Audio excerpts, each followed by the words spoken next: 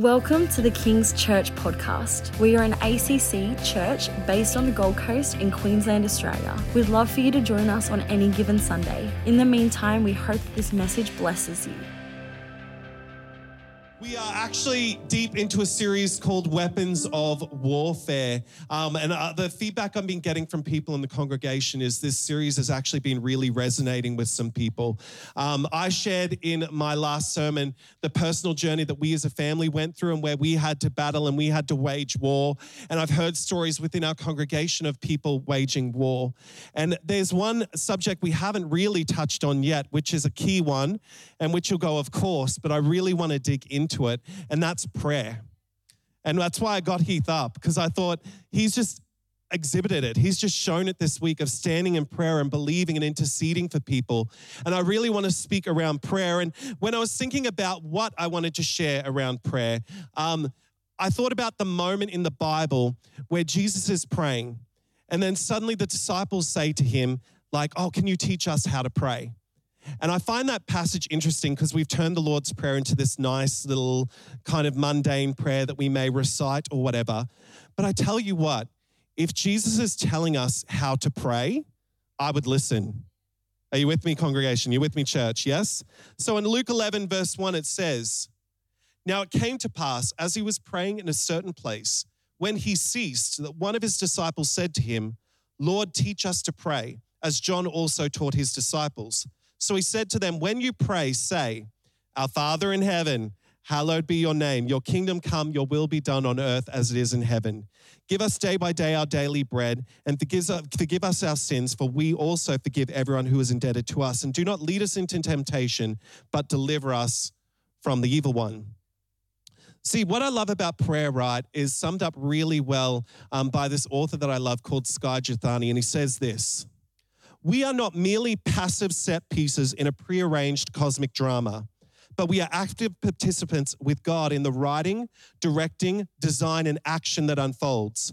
Prayer, therefore, is much more than asking for this outcome or that outcome. It is drawing into communion with Him and there taking up our privileged role as His people. In prayer, we are invited to join Him in directing the course of the world." That's what prayer is. In the midst of your challenge, in the midst of your struggle, God extends His hand to you and says, "Let's do this together. Let's do this together. Let's walk in this together." And so when the disciples turned to Jesus, they said, "Jesus, teach us how to pray." And Jesus did not respond, "What type of prayer would you like?"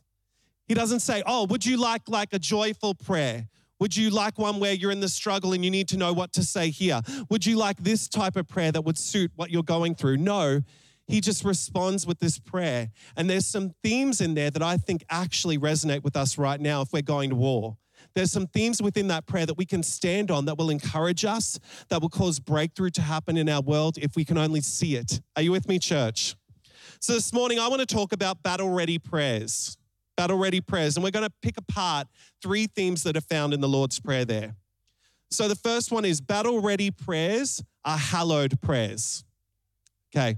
A number of years ago, when Riley our eldest daughter, was coming out of her last surgery, I had this brainwave of wanting to do something really nice for her because obviously going through multiple surgeries is not fun, and we wanted to get her some kind of present.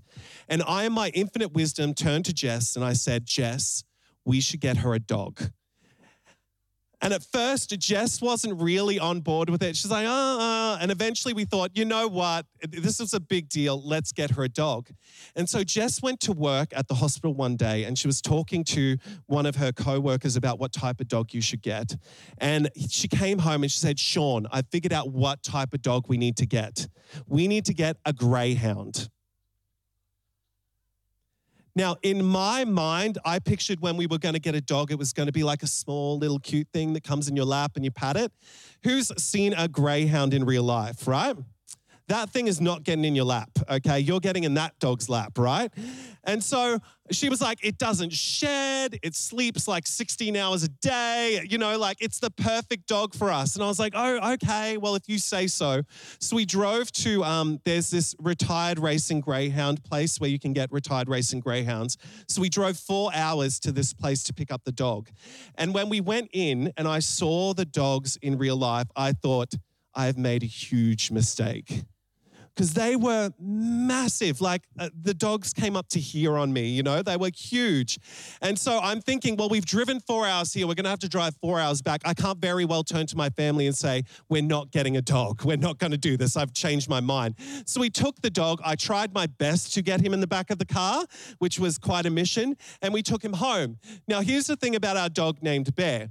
He was a retired racing greyhound. His father actually won $13 million worth of races. He was like the best of the best. So everyone was expecting him to continue on the family line. Unfortunately, he was terrible and he bounced from trainer to trainer and we got him. And what was interesting about Bear was Bear never showed any type of affection. So he would just kind of come to me and present his head like this. And I pat him, and then he's like, and just kind of move away. When I stood up, anytime I stood up, and this was very frustrating, anytime I stood up, not Jess, not the kids, anytime I stood up, he would get up and expect that I'm going to feed him or take him for a walk. And I couldn't quite bond with Bear because it was all transactional, right? So fast forward to years later, we don't have a dog anymore. Suddenly this year, Jess turns to me and says, Sean, I think it's time we get a dog. And I'm like, no, I had to pick up after him. I had to feed him. I was the one doing all the walks. I was doing all these things. We are not getting another dog. We are not getting a dog. I'm not doing this. So I put my foot down and said, Jess, it is not happening. So last week we got a new dog. His name is Milo. He's a miniature dash hound. So he's like this big, right? Anyway, I was like resisting, being like, you guys, you know, if he barks, you're stopping it. If he leaves droppings, you're picking it up. Anyway, Milo is like, runs up to me. He's like in my lap. He's falling asleep. I like the dog. But it's interesting, right? Because Bear was hard to warm to, even though I understand his background was sad and everything, because I couldn't bond with him because it was all transactional. But with Milo, there's this like affection and love before it gets to the transactional stuff of food and things like that. Are you with me? And so when I was thinking about this, I was thinking about in the Lord's Prayer, what is fascinating is initially the order of things, because it begins with adoration. It begins with adoration. The prayer begins, our Father, your name, your kingdom come, your will be done, before it gets to give us, forgive us, lead us, deliver us. When we're in the midst of the battle, do we treat prayer like it's a transactional thing? Is it a strategy that we do? Where in the midst of our battle, we're like, oh, well, I guess it's time now to pray. I haven't really been doing it, but since things are heating up, I guess it's time to pray. I actually think God wants us to develop a prayer life that, you know, when the battles come, we are ready for it because we are in the midst of a prayer life that we walk out day to day to day. Things will hit us harder if we're not found in prayer. Are you with me? See, the interesting thing is it says, our Father who art in heaven, which denotes like an intimacy with God. And then it says, hallowed be your name. And when they talk about that, it's not for his benefit, it's for ours. See, hallowing God is like a setting of the table. It's like putting out the plates and the forks and the spoons and all those type of things. It's setting the table for what's to come. And actually, God wants us to set the table. He wants us to separate him. He wants us to consecrate him, for him to be different from our world. You know, there was a professor in Chicago, I think it was, who decided that he was going to do a survey with his students in the university. And so he gave them a test, asking them about themselves, asking all these questions about what do you like, what do you believe, what do you don't like. And then he gave them another survey. And that survey was about Jesus, asking the exact same questions. And what he said was interesting was 90% of them, those two surveys were exactly the same. So what they believed about themselves, what they liked, what they enjoyed was exactly the same as Jesus. And there was no separation. We actually need God to be set apart from us. Because you know what? When we walk through battles, when we are waging warfare, we sometimes get it wrong. We sometimes get things wrong. We sometimes have limited belief. We have a ceiling over our head. And God is saying, no, I'm separate from you. My ways are higher than your ways. I see things differently to you. Hallowed be your name, not my name. Are you with me?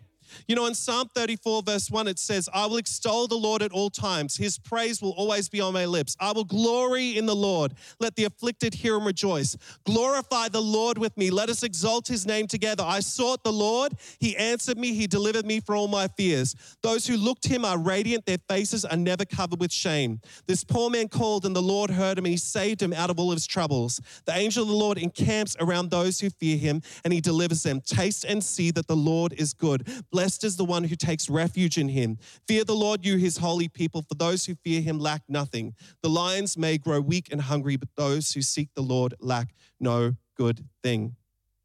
By us coming to that place of glorifying, of magnifying the Lord, we diminish ourselves. And as we diminish ourselves, we begin to see things differently.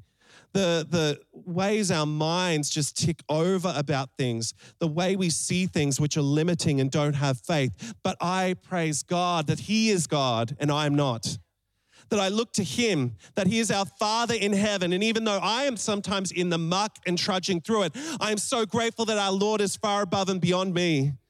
And it says that he must increase and we must decrease. So that is why it's so important that when we come in prayer, that we do take that time to recenter ourselves, set the table on who we're talking to. We are not talking to our friend who pats us on the back and says, oh, that's a shame that happened. Oh, okay, let's go chuck on Netflix. That'll make you feel better. No, we are talking to the Almighty God. And sometimes we need to remind ourselves that he speaks differently to us. He thinks differently to us. He reacts differently to us. And that means there is a way through our circumstances. Amen? I want to encourage you, prayer is a weapon we wage against the enemy's attacks. Let's stop making God in our image. Let's allow him to make us in his image. Are you with me? Let's hallow him, hallow his name, and we'll begin to see that there is a difference. There is a difference. Are you with me? My next point is, battle-ready prayers are crunchy prayers. Turn to the person next to you and say crunchy prayers.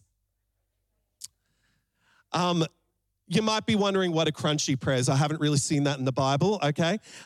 We'll get to the part of the prayer where it says, give us this day our daily bread. And when I think of bread, I always think of the best type of bread, which is the fresh bakery bread that has like a crunch to it. Do you know what I'm talking about? Tiger bread is my favorite type of bread. Who knows that? Yes, it is the best. It is so good to go to Brumby's or Baker's Delight after a Sunday service, pick up like a loaf of really crunchy bread, maybe make yourself a chicken sandwich or something, I don't know. But it's so good and the crunch is so good. Here's the disappointing part. The next day, when I go to get that bread, it's not as good. It's suddenly lost a bit of that crunch. Suddenly it's just a bit soft or it's a bit soggy and it's lost that firmness that it had once before. And so the bread isn't as good. Are you with me? You see, when it speaks about that verse about it being our daily bread, there is a renewing and coming back again and again and again to the Lord. You know, the Israelites, God's people, when they were in the wilderness, God provided manna from heaven for them. And one of his instructions to them was, do not store up for yourself any of this. I'm going to give you what you need day to day to day. Some of them tried to, and it didn't go very well for them. That's because God was the provider every single day for them. And for some of us, our prayer life with the Lord looks a bit like day-old bread, week-old bread, month-old bread. We think we can store up enough for the next season, but actually God wants you to return to him again and again and again. Some of us, when we are going through it, we turn to God and then we ignore him for a period of time, and then we turn to him again when the heat's up and we ignore him for a period of time, and then we turn again. God wants to be your daily bread. He wants you to experience the freshness of his presence. He wants to encourage you today in your circumstances. Are you with me? If we lack a prayer life, do you want to know the root of it? The root of it is pride. The root of it is pride. It's the feeling of, I don't actually need you to get through this. I don't have to turn to you to get through this whole thing. I don't need a daily bread. I can get by on a weekly bread. I can get by on a monthly bread. That's good enough for me. And you could say, oh, I don't have a pride issue. I don't have a pride issue. It's just that I'm super busy. I'm super busy. I've got family. I've got my job. I've got all this stuff happening. I get home. I just put my head on the pillow and I'm done for the day and I don't have time for prayer. But I know prayer is important. Can I tell you, even that thinking is pride? because we got through our day without God. We got through our week without God. We got through our month without God. There is a humility that comes when we come to the Lord and say, I need you to feed me. I need your daily bread. Are you with me? We are God's people and we're at the mercy and grace of our Creator, and we forget that because we have a good week where we realized, oh, it seemed like I didn't need him. But then the heat comes on and suddenly we feel walloped and we're like, where did that come from and how did that happen? You know, in 2 Chronicles 7 verse 14, it says, if my people who are called by my name will humble themselves and pray and seek my face and turn from their wicked ways, then I will hear from heaven and I'll forgive their sins and heal their land. If we humble ourselves and pray, it follows on to say, he can forgive, he can heal. I believe we as Christians today are called to be in a state of humility of needing our God. And sometimes these situations come up and they highlight the fact that we actually need God, that we were doing it in our own strength. It was fine, but actually underneath it wasn't. God wants you to make him your daily bread. What does your prayer look like? What does your prayer life look like? Is it a day old? Is it fresh? Is it weekly? Is it monthly? How much and how hungry are we for the daily bread of Lord? Are you with me? And my final point I want to share is battle-ready prayers, pray firm prayers. And we get this obviously from Matthew 6 verse 12, and it says, and forgive us our debts as we has also forgiven our debtors, and lead us not into temptation, but deliver us from the evil one.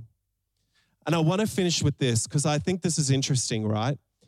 Jesus didn't necessarily signal or flag that he wanted his disciples to ask him how to pray. Even though he did show them a whole bunch of stuff, he did lead them. But in this moment, in this passage, you see that they overhear Jesus praying and they go, oh, actually, it'd be really interesting to hear what you have to say about that. I'd really love to know what you do. And it's not like Jesus was, as we see in the verse, it doesn't seem to indicate that Jesus was praying loudly to get their attention. He wasn't like, oh, our Father who art in heaven. Are you listening, guys? He wasn't like that. There was a hunger from them to hear Jesus. Sometimes when we hear that, when other people pray and profess things, it might sound really nice. You know, you might hear someone say, oh, the Holy Spirit really wants to whip through the room right now and do something, or the Lord wants to heal. And it's almost like we have to have faith in that moment that that person is hearing from God or that person has actually got it right.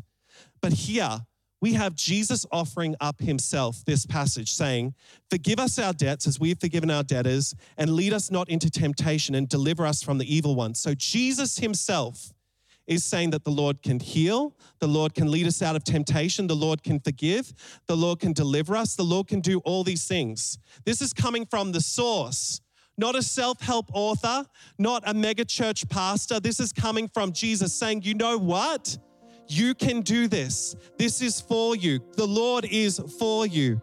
You know, in Galatians 5:1, it says, it is for freedom that Christ has set us free. Stand firm then, and do not let yourself be burdened again by a yoke of slavery.